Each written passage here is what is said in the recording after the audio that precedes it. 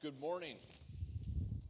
If you would, turn with me to Thessalonians 5:12 and 13. 1 Thessalonians 5:12 and 13. I have the privilege this morning of doing the charge to the church. And so rather than going a unique route, why reinvent the wheel, I say, when Paul already did this to the church. And so as we look at this passage, we have to determine, can we take this and apply it to ourselves immediately? And like I said, with most biblical passages, it's important to figure out what the original hearers heard and then try to apply it to yourself. However, today, despite the cross differences in time, circumstance, and culture, I believe that we can apply this directly to ourselves. So, again, that's 1 Thessalonians 5:12 through 13. Paul gave this charge. We ask you, brothers, to respect those who labor among you and are over you in the Lord, and admonish you to esteem them very highly in love because of their work. Be at peace among yourselves. You see, I don't think we need to do much exegesis with this because it can be directly applied to us. Again, despite the difference in time, despite the difference in culture, despite the difference in circumstances, principles never change. And this is simply spelling out principles, biblical principles. The fact that these are timeless and cross-cultural should not surprise us. The fact that another pastor is talking to you about esteeming and holding in high regard another pastor shouldn't take away from the credibility, because I'm simply pointing to God's truth. Amen? So, speaking about Scott labors among you. To look at our primary passage, the word is among you. So Scott truly has labored among you. And it's very obvious because you've seen the fruit of his labor. You've seen his labors in action. And all these things, I'm proud to say as a friend of Scott, is that these are an attribute, an outflow of, an outcropping of, a byproduct of his love for you, the church. In the New Testament, it's called the ecclesia, the gathering. So that's what Paul's saying. This is you, the church. And so Scott loves you, and his love for your church is for this church is very obvious, and for specifically the young people in this church as well. So the terminology again in our scripture here says he's over you in the Lord. That's very unique because I look across 4 or 5 versions. There's probably 6, 7 versions represented in this room today. If you look down at your version there, it probably does say over you in the Lord. And so that over you implies some kind of authority, does it not? And with that, hopefully that's biblical authority, right? And the converse of that is that there's some kind of submission, and that's biblical submission. And so that being said, it's something's required of our church. There's an authority required of Scott and a submission required of us, the church. And as such, I was starting to look at this going, man, this church seems familiar, like I've spoke about this. And I had actually a couple of years back. So if you don't mind, I'm going to quote from a sermon. It's going to be a little out of context here. But it's a sermon about submission and biblical submission and what it looks like and the benefit therein. But it goes like this. And again, it's a little bit out of context, so follow with me. We begin to pedestalize ourselves in our view of others, all the while using parts of the Bible that we like best as our ammunition. And so I ignore the likes of Romans 13, which tells me to submit to the authorities of the world, and I certainly ignore all the more the authorities within the church. If leadership wants to use a particular methodology in growing people in Jesus Christ, we give it lip service to the methodology and yet never come together and benefit from the momentum that such collaboration would give for the cause of Christ and His kingdom here in Beaver Dam. You see, what I'm asking of you simply is that you would collaborate. Part of my charge to you is that you would collaborate with Scott's godly vision for the student ministry, that you would collaborate and come alongside him in every aspect you can. So, I say that, but understand that I don't think that, and I'm just trying to keep it real here, Scott, that everything's going to run without blemish, right? Just keeping it real here. But what I do expect is that we are called to esteem him highly and with love. So, and why should we do this? Look at our passage. Because of his work. And his work is good. His work is godly. So, some of the things about Scott, and actually I pictured you guys up here while I was talking about you. So, one of the things I like about Scott is some of his spiritual giftedness. That's God-given, and I believe leadership is one of those, and discernment, and those are things that he actually acknowledges as well. I would add exhortation to that myself, because he exhorts God's truth. But there are some things that he has. Let's call it lesser spiritual giftedness, right? Again, just keeping it real, Scott. Sorry. He's got some lesser spiritual giftedness. It's in those areas, again, part of my charge is not to criticize, but to come alongside him, again, to collaborate, to balance him out, get involved. I mean, how should the church work? I mean, what's the most common metaphor used in the New Testament of how the church should work? It's always referred to as the body of Christ, and often over and over again. So that's how we come together and call to work. We're called to work and serve together to provide stability and steadiness for the work of Jesus Christ's kingdom here on earth. And I think that's the best way we can come alongside Scott and help him. So, and I realize, this is easy to say because Scott understands the truth of God's word insofar as the wise man listens to advice, Proverbs 12. Many advisors make victory sure, Proverbs 11. He's not only awaiting your collaboration, your help, he is proactively seeking your collaboration and help. So that's kind of the heart that allows Scott to be balanced in the way he approaches what he does here. He's actively seeking it. And so he demonstrates these characteristics time and time again, over and over. He and his wife came to this church January 3rd, 2010. The reason I know that is because it's one of a few Sundays that I was out of town, and they came into the Sunday school classroom, and I wasn't there, and I was like, new class, a new couple. And I know how delicate that Sunday school attendance can be because someone young in the faith, and I didn't know them at the time. They may be young, they might have been very mature at the time, I didn't know, but it's so difficult to get them to connect consistently. But they had that heart attitude of leaning forward into seeking righteousness, to seeking knowledge and righteousness in God's kingdom, and they had this for the years. They never treated this church like a country club. They're always seeking to serve others, to love others. And that being said, what typically happens when that happens is there's a search for knowledge and righteousness, which is part of their being, and that's when service and giving of themselves comes out and comes to the forefront, and you see it over and over again. So this next charge to you as part of this is I have to give with some level of humility, respect, and balance, I suppose, as well, maybe with some boundaries. But Paul once wrote in 1 Corinthians, and this is so cool because I was given a T-shirt a couple days ago from somebody, a brand new T-shirt that I ended up forwarded right to Scott because it had this verse on it. And so my charge to you is to follow Scott as he follows Christ, because Paul wrote in 1 Corinthians 11:1, follow my example as I follow the example of Christ. That's kind of a big deal, and that's kind of a big charge. And so, again, I urge you to follow Scott's examples in these things as he strives to follow Christ.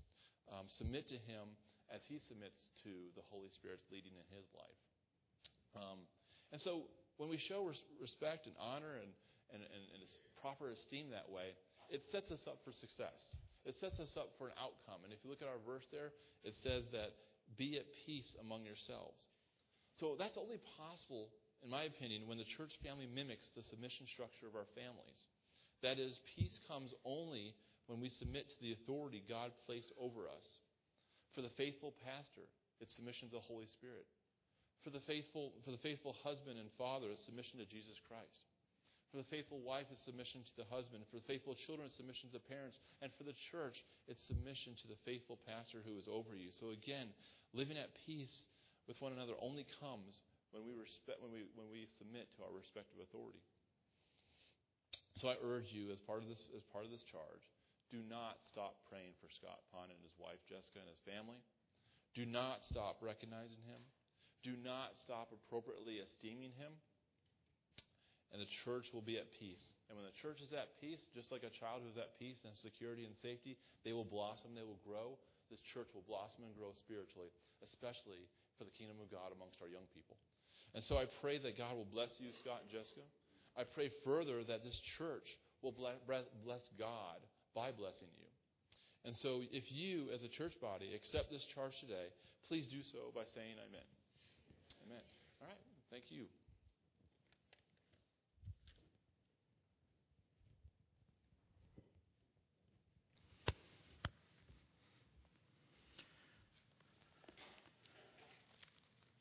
My responsibility this morning and privilege is to charge Scott Pond as a brand new pastor here, challenge him, but also caution him about the ministry. And giving you a charge, Scott, is very simple this morning. All I want to tell you is keep doing what you're doing. That's your charge, okay? I want to share a couple of thoughts from God's Word, though. If you have your Bibles with you this morning, turn with me, if you will, to Psalms chapter 1, the first 3 verses of the book of Psalms. As you're turning there, I want you to understand something very precious about both the book of Psalms and the book of Proverbs. The book of Psalms talks about our relationship with God. The book of Proverbs talks about our relationship with each other, with other human beings. And I think it's wise counsel, first of all, that all of us read a book from the Psalms and a book from Proverbs every single day.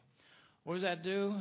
It affirms our relationships with God and with other people, but also it challenges us to live that godly life, first and foremost in the presence of God, but also with each other.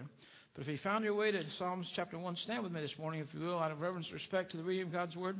Just going to read 3 verses. It says, "Blessed is a man who walks not in the counsel of the ungodly, nor stands in the path of sinners, nor sits in the seat of the scornful. But his delight is in the law of the Lord, and in his delight he meditates day and night. He shall be like a tree planted by the rivers of water, that bring forth fruit in its season, whose leaf shall not wither, and whatever he does shall prosper." May God bless the reading of his holy word. You may be seated. I was blessed with a godly father, and I grew up in a godly home, and I saw God in my father. And he was a man that was a patriot, but he was also a man first and foremost as a man that loved God. And he showed it in his actions. He showed it the way he carried his life, but he also showed it in the way he taught me and the way he grew me up. You know, you can only imagine how disappointed I was and how shocked I was when I realized that not every father is like that. I also grew up with a very godly man as a pastor. For most of my young age until I graduated from college, I had the same pastor, a man by the name of Cecil Anderson, and I love this man. He was like a second father, and he loved me. I knew that. He had a good-sized church, but you know what? He found time to pay attention to me. Came to visit me twice at my college, wrote me letters occasionally, and I just loved this man and valued his counsel in a great way. I even had the privilege of doing his funeral when he died a number of years ago. But you know what? Once again, you can only imagine my surprise and my disappointment when I found out that every pastor wasn't like my pastor, Cecil Anderson. The book of Psalms we just read here talks about godly men and ungodly men. The first 2 chapters of the book of Psalms, chapters 1 and 2, basically outline the whole book of Psalms. It gives a precedence there. And it talks about the things that we can do to have that godly walk. The whole book is like that. We see people not walking with God, but we also see how to walk with God. David, one of the great authors of the Bible, or the book of Psalms, talks about having that relationship with God. I want you to notice how the scripture started this morning. It started with, "Blessed is the man." Blessed. If you were to look up the grammar there and the actual English behind that and the Latin behind it, blessed is plural. And so God's not telling us just blessed one time is the man, but he's saying blessed, blessed, blessed, blessed is the man of God. Blessed as a man can be. God doesn't just dole out his blessings one at a time. He pours them out like a river when we're walking, when we need to be walking. What a privilege. What a blessing. What an incredible responsibility to be a pastor, Scott. I don't think there's a greater challenge nor a greater calling in a man's life. In fact, I've told people over the years, if they asked me to be President of the United States tomorrow, it would be a demotion from being a pastor of the gospel of Jesus Christ. Scott, I've seen you grow. I remember the day you walked into our church the first time, you and your precious family. And one of the great delights, and we talked about this just a few minutes ago, is to see God's hand on another person and see that light grow brighter and brighter and brighter. And we've seen that in you, sir. We've seen that in your family. We've seen you love your family like God loves them. We've seen you love other people like that. We've seen you dig into your Bible like never before. And we've seen you just grow and grow. And part of my challenge is you continue to do that. From the scripture that we have this morning, I want to point out 2 things. And 2 ways I want you to look going forward here. 2 things that you can look at and questions you need to ask. God's word tells us that we need to look around. What do I mean by that? Look at verse 1 again. We just read there for a second. "Blessed is a man who walks not in the counsel of the ungodly, nor stands in the path of sinners, nor sits in the seat of the scornful." I want you to look around, and I want you to always ask, daily maybe, how am I being influenced and who is influencing me? First and foremost, it should be God. God influencing you.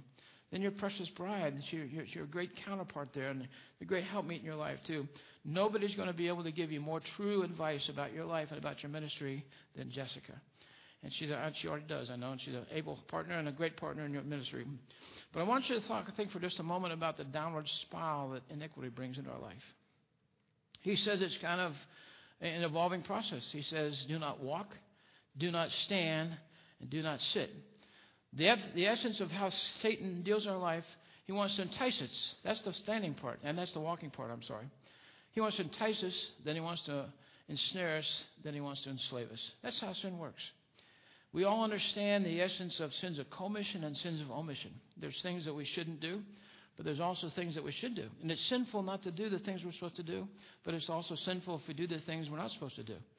So we need to be guarded in our life, and I'm here to tell you as a personal testimony, but also the testimony of most Christians. We don't really have much problem with the sins of commission because we realize we shouldn't rob a bank or shouldn't hurt somebody or hit somebody. But the things that we're supposed to do sometimes that get put on the side. So I want you to be very aware of the sins of omission. And I want you to understand the downward spiral of sin here. When we neglect omission, it leads to commission. Do you follow that? When we neglect doing the things that we're supposed to be doing, it leads us to begin doing things we shouldn't do. The scripture tells us here, blessed is the man. What is the source of that blessing? It tells us in verse 2, and this is the whole connective in this whole little 3 verses we talked about. How do we realize the blessings of God? Blessed is the man.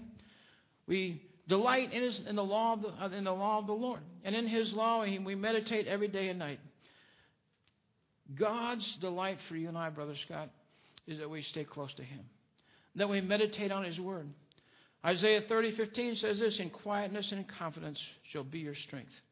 Be still and know that he is God. Take that time and quiet time. I want to tell you this morning. There's nothing greater that you'll ever do as a pastor than grow in your intimate relationship with God. That's true for all of us, every one of us. The greatest thing we can do, the greatest thing your pastor will ever do is to stay close to God. You know what happens when that? God empowers him like never before. He begins going everywhere, and everything he touches, for God's sake, is going to prosper. Because why? Because God wants to show his glory through Scott. Joel gave a great idea there, but we need to undergird Scott with prayer. I'm here to tell you, Pastor would petition you to pray for him every day, all day long. We need that much prayer. I also want to tell you, Brother Scott, that you've already had a target on your back, and Jessica as well. The target's going to get even bigger. So you need to realize that Satan doesn't want Scott to be successful. And he's going to attack him personally. Then he's going to attack his wife. Then he's going to attack his family. So we need to undergird this precious man with Scripture and also with prayer. I want you to look around, and I want you to understand and know how you're being influenced. The other thing I want you to know this morning is to look inside. Look inside, and who am I becoming? What am I becoming as a man? Am I growing in the Lord? Am I seeing God in a great way? Look at verse number 3. And I want you to see something here maybe you haven't thought about before. But this is a beautiful little verse here that talks about what we should be becoming. And how when we do these things and understand these things, we gain these great attributes of a godly man. It says, he shall be like a tree. What does that mean? It means stability. You know, God wants you to be that oak tree, Scott. He wants you to stand tall and stand strong for him and stand in such a way as others see you. Stand tall so people can see you from a long ways off. There is a man of God right there. So the idea that we're like a tree talks to the fact that we need to be stable and have stability in our life. Planted by the rivers of water. And what does that say? It means that we need to have the power and the strength that God desires to have us. The only way we can do that is to be that empty vessel, and those living waters that God promises will flow through us. And everywhere you go, people are getting caught up in that river because they can't help but be around you and see God. I want what Scott has. I want what Jessica has. I want what they have. The third thing it says there that brings forth its fruit in its season. And this is a great way that we can measure our ministry. Is my ministry, is my life fruitful? Is my life productive? Do I have these things in my life that are making a difference in other people's lives? Am I making a difference? When we look inside ourselves, we need to ask ourselves that question, not just a pastor, but all of us. Is my life making a difference in this world? Are other people's lives growing in the Lord? Are other people's lives getting saved? Are they seeing what they need to be seeing in Christ? My life needs to be that kind of life. Then it says, whose leaf also shall not wither. That speaks to longevity, but also speaks to quality of life. Scott and I and Jessica have had some conversations about balance. It's tough to balance your life as a pastor. You know why? Because you're on call 24 hours a day, 7 days a week. I can't tell you, I've been called probably every hour of the day. 2 o'clock, 3 o'clock, 4 o'clock. Has some funny stories, but also when people call you, and you know what God's saying? God is saying, I had them call you, and God's saying, because I can trust you. And so a lot of times they're inconvenienced. I've told people for years that some of the most awesome ministry experience I've ever had have come at the most inopportune times. The middle of the night, or sometime when I want to do something with the family, all of a sudden I got some emergency, and I need to go there. So realize that your leaf is not going to wither, and He's going to use you in a great way, but He's also going to give you longevity, and He's going to give you a quality life. And we need to be intentional about holding on to that quality life. Finally, it says, whatever He does shall prosper. I love that. God finishes up this precious little verse saying, if you delight in His Word and if you meditate on His Word, that He's going to make you successful, that He's going to prosper your touch. And that's my prayer for you today, and my challenge to you too, Scott, is expect that because of the way you live. This whole scripture rests on verse number 2 there. In conclusion, Scott, I want you to know that the longer I live, the more deeply I'm convinced that what makes a difference between one man and another, makes one man great and the other one insignificant, is energy. Okay? You have great energy. We need to have God-given energy. You have it, but I want to warn you for just a second about what causes fatigue in not just pastors' lives, but also Christians' lives. Fatigue comes from boredom. How could you ever be bored as a child of God? Fatigue comes from not having a dream or a vision. The Bible tells us where there is no vision, the people perish. You have a vision. Fatigue comes from procrastination. You know, unfortunately in America today, we live in kind of a mode of second opportunities. Man, I can get to that tomorrow. I'll do it some other time. That's a good idea, but I don't have time now. Procrastination causes fatigue. Indecision causes fatigue. Guilt causes fatigue. And most of all, I believe in wrong attitude. But I don't know two people that have a greater attitude than you and Jessica do, Scott. You guys have great attitudes towards life, great attitudes towards God, and great attitudes towards people. The key, though, to energy is meditation. Meditating day and night on God's Word. Scott, let me close with this thought. I want you to look around and understand who's influencing you, but also look inside constantly and see what you're becoming and seeing how God's growing you, and petition Him to keep growing you. Amy and I want you to know how much we love both of you. This church loves you, and we're so thankful for you. And what an emotional laden day for me and for this staff here. Every one of them's had a little bit of energy in the emotion stage here this morning, but we're so thankful for you, Scott. And we count it all joy to serve alongside you. I'm going to ask Scott and Jessica now for just a moment to come up and sit in these two chairs here. I'm going to ask the pastors to come up and lay their hands upon them. And we're going to ordain Brother Scott right now as a pastor in the ministry of the gospel of Jesus Christ. You guys come on up as well.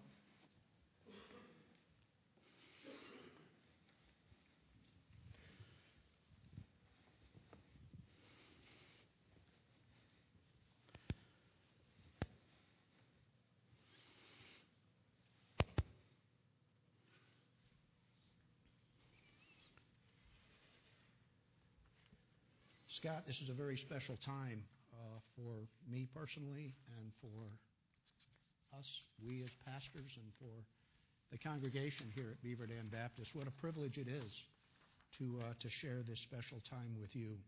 Just a few quick thoughts I wanted to share with you. The first one comes from Dr. Albert Mohler, who's the president of the Southern Baptist Seminary, our Southern Baptist Seminary.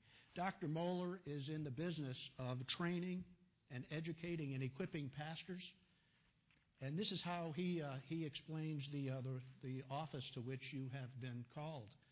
He says, the Christian pastor holds the greatest office of human responsibility in all creation. He's called to preach the word, to teach the truth to God's people, to lead God's people in worship, to tend the flock as a caring shepherd, and to mobilize the church for Christian witness and service. The pastor's role also includes an entire complex of administrative and leadership tasks. Souls are entrusted to his care. The truth is entrusted to his stewardship. Eternal realities hang in the balance. Who can fulfill this job description? Of course, the answer is no man can fill this calling. The Christian pastor must continually acknowledge his absolute dependence on the grace and mercy of God. And Scott, over the past year, I have had the opportunity and the privilege to see you as a minister, to serve along with many in this congregation on the pastor selection committee. And I've said this before, and I say it again with great confidence, that, Scott, you were not our first choice. You were the only choice that came to our eyes. When we considered the many, many respondents we had, Scott Pond was clearly God's choice, and for that we are eternally thankful.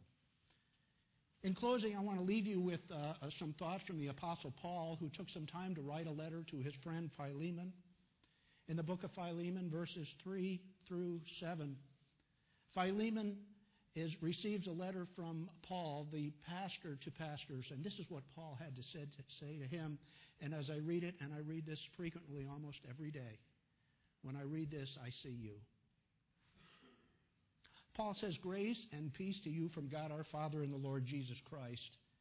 I thank my God always when I remember you in my prayers, because I hear of your love and the faith that you have toward the Lord Jesus and for all the saints. I pray that the sharing of your faith may become effective for the full knowledge of every good thing that is in us for the sake of Christ. For I have derived much joy and comfort from your love, my brother, because the hearts of the saints have been refreshed through you." Amen. Now will you stand with me, please? We'll pray together. If I can get through this. Father God, we thank you for the privilege of recognizing your completed work in Jesus Christ, the work of calling a pastor to your service. And Father, we recognize the terrible burdens that he will endure for the faith of loving you and carrying you forward in a dark and desperate world. But dear God, we also know the promise that you have bestowed on Scott, on Jessica, and on each and every one of us, that although we walk through the valley of the shadow of death, you are with us. You are with us to the end. And Father, we thank you for loving us, for giving your Son, our Savior, Jesus Christ. As we move forward this day, we give thanks to you for Scott. We recognize his commitment to your word, to the faith, and to the love he shares with Jesus Christ.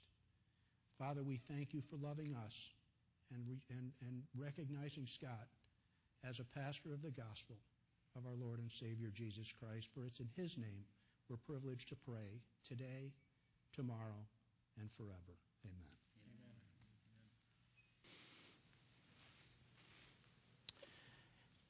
We have several gifts to give to Scott and Jessica here this morning.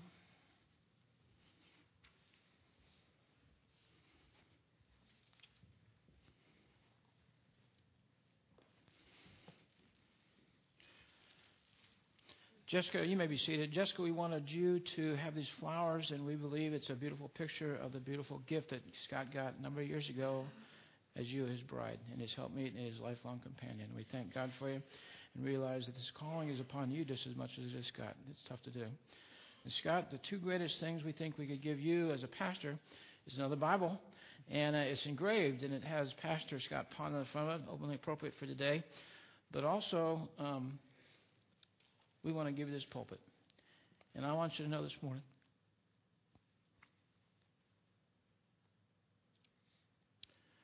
for the very first time, we get to hear Pastor Scott Pond preach. Let's thank God for Pastor Scott. God bless you. God bless you. God bless you. God bless you.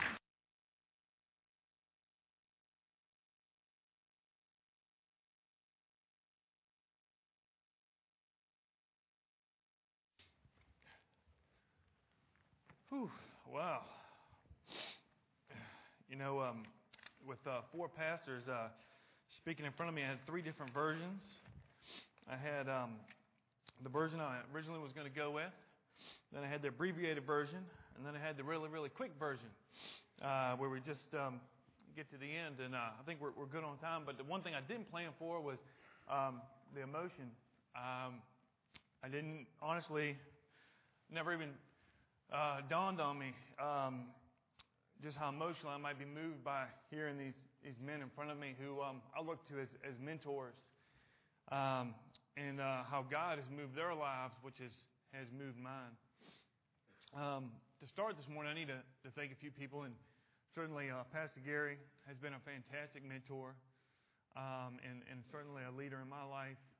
Pastor Joel as well, and that's why I asked the two of them to do the two charges this morning, is I wanted you to hear from them because they made such a difference in my life.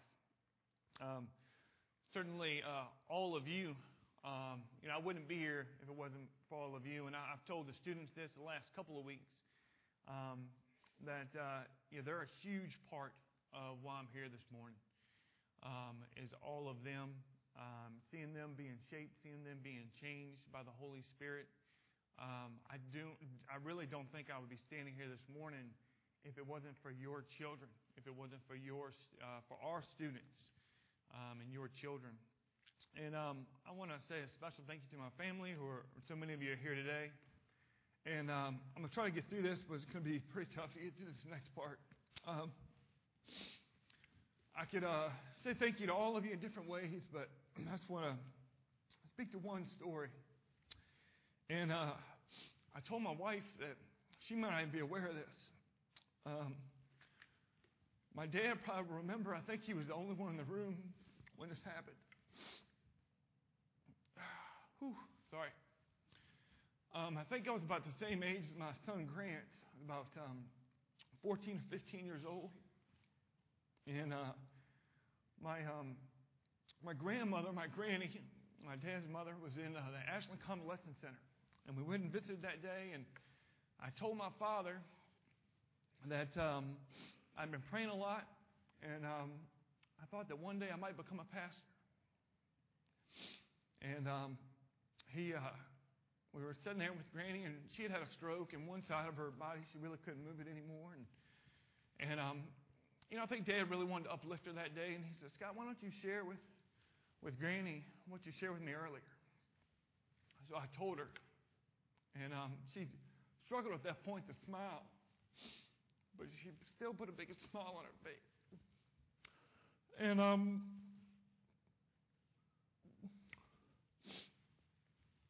it was a really special moment. It stayed with me, obviously, for years. And over the past, how old am I now? Over the past, 20-some years, I've been taken back several times to that moment. And over the past, really, couple years, more and more and more. I mean, it would just pop in my head at the most random times. I'm going to be a pastor. I'm going to be a pastor. And over the past 6 months, constantly, that moment has popped in my head. And why do I bring that up today? It's because God doesn't do coincidences. Okay? God doesn't do coincidences. We were supposed to have this day together a couple Sundays ago. In case you didn't know, there was about a foot of snow. We all weren't here that Sunday, so we moved this day. That's not a coincidence. Okay? God planned for you to be in this room today, just as He planned for me to share that with my grandmother, just as He shared that moment in my mind over and over again over these past years. In my 20s, did I think I was going to fulfill that promise? Absolutely not. Most of my 30s, did I think I was going to fulfill that promise? No way. But as I started to surrender myself to Jesus Christ, and I started to surrender myself to His calling, I started to say, I feel like, God, you're calling me to something bigger. You're calling me to do something that I didn't even know I was ready for. I feel like you're calling me to do something that I can make a difference for you. I can make you famous. Because it's not about me, it's about you. I have a question for you this morning. And it goes back to what I just said about there are no coincidences. And that question is, what brought you here this morning? Why are you here this morning? Why are you sitting in the very chair that you're sitting in? Why are you here this morning? And for some of you, it may sound like a strange question, because some of you may have sat in that same chair for the past 10 years. Some of you may be like, well, this is Sunday and I go to church. But I want you to really pause and think about it for a moment. Why are you here this morning? And while you do that, I would ask that you turn to Luke. We're going to go to chapter 9, verses 23 and 24. Luke chapter 9, verses 23 and 24. And I would ask you, out of reverence and respect to the reading of God's Word, that you would stand with me as we read these two verses together. Luke chapter 9, verses 23 and 24. It says, if anyone wishes to come after me, he must deny himself and take up his cross daily and follow me. For whoever wishes to save his life will lose it. But whoever loses his life for my sake, he is the one who will save it. You may be seated. You know, the first part of this verse, if you think about it, if you wish to come after me, if you wish to come after me. So this is a reminder to the believers. And keep in mind, you know, Jesus is talking to the disciples. He's talking to many in the crowd here, right? And he's delivering this message. And when he says, if you wish to come after me, so that's a reminder for those who have already made a choice.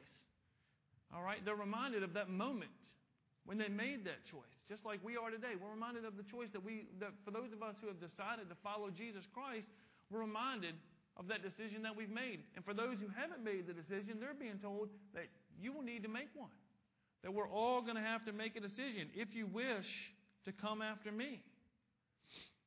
And then the second part when it says, he must deny himself. See, for me, standing here today, that was the hardest part. I had to deny myself. I had to deny the biggest thing, which is my selfishness. You heard in the message this morning, which again was not a coincidence, you heard energy, the word energy being used. What do you put your energy in? Another word for energy might be passion. What are the things that you're passionate about, that you really enjoy spending your time, your energy, your effort, and your money on? See, I want to talk to you this morning about surrender. And about what is the thing, or what are the things that we all need to surrender to Jesus Christ. We're doing a surrender study right now on Wednesday nights with our students.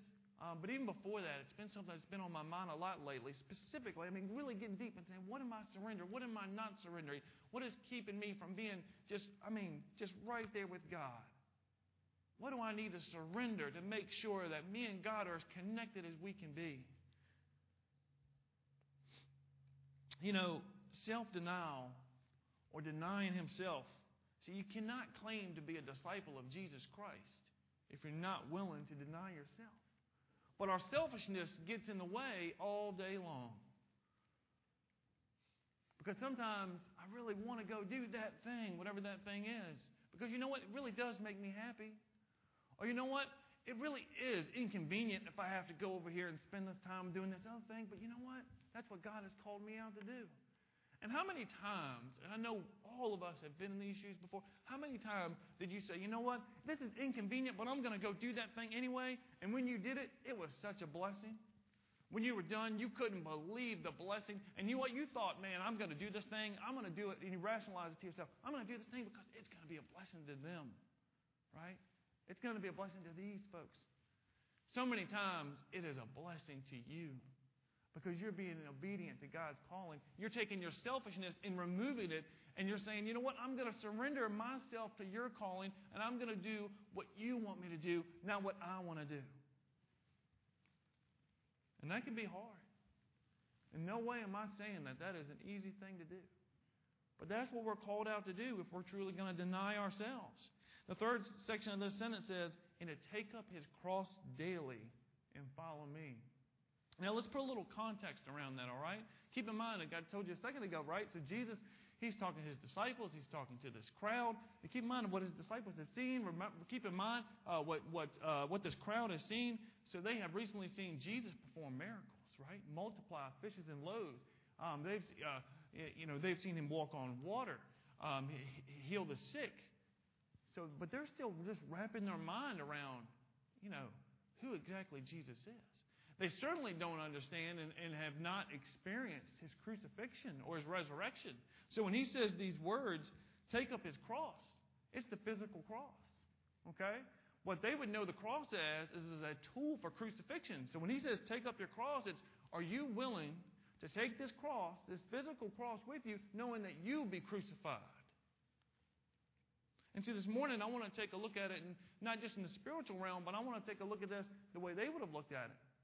And say, are we ready to pick up our cross and say, I'm ready for crucifixion to follow you, Jesus Christ? Because to deny myself and to follow you, I'm being told this is exactly what I have to do. Now let's fast forward some 2,000 years. We have the privilege of knowing that Jesus Christ, of course, did die on the cross for our sins. That He rose 3 days later and He is up in heaven today and He lives in us. Amen? Jesus Christ not only lives in us, but He is right with us, transforming us if we allow Him to do so. Now, I've told you before, I'm not saying that it's easy. Many of you have heard my story. But I will tell you, so many wonderful things up here have been said this morning about me. I'm telling you, it's because of the grace of God that I'm standing here right now. All right? It is because, to be honest, every time I hear Scott this, Scott that, I think, what else? What further can I surrender to Jesus Christ? Because I know that I am so imperfect. I know that I am going to make mistakes. And you know what? I want to surrender those things to Jesus Christ. I will tell you, as we're getting ready for this day, and my birthday was this week, and my wife took me for a fantastic birthday excursion Friday night. Big surprise. It was all amazing. Get home with the kids. We know we have movie night every Saturday night in February. Shameless plug. During the month of February here at church. So we know we have to get home and get ready for that. And my kids were fantastic. They were jumping in and helping. They were helping last night. And I'm like, man, this is awesome. Look at our kids. Like, they got the fruits of the Spirit. They're all over it. And they're doing a fantastic job. And all the students were doing a wonderful job. And I go to bed last night on my pillow, and I'm like, tomorrow's going to be a great day. I was like, everything is just at peace. And we get up this morning, and sure enough, Satan tries to show up. And I wake up to one argument over here about who's going to get the runniest egg. And an argument over here about I can play the best note on the ukulele. So, I said, guys, we need to pray. Because this is Satan trying to steal your joy and my joy. This is God's day. And are we really going to fight over runny eggs and a ukulele?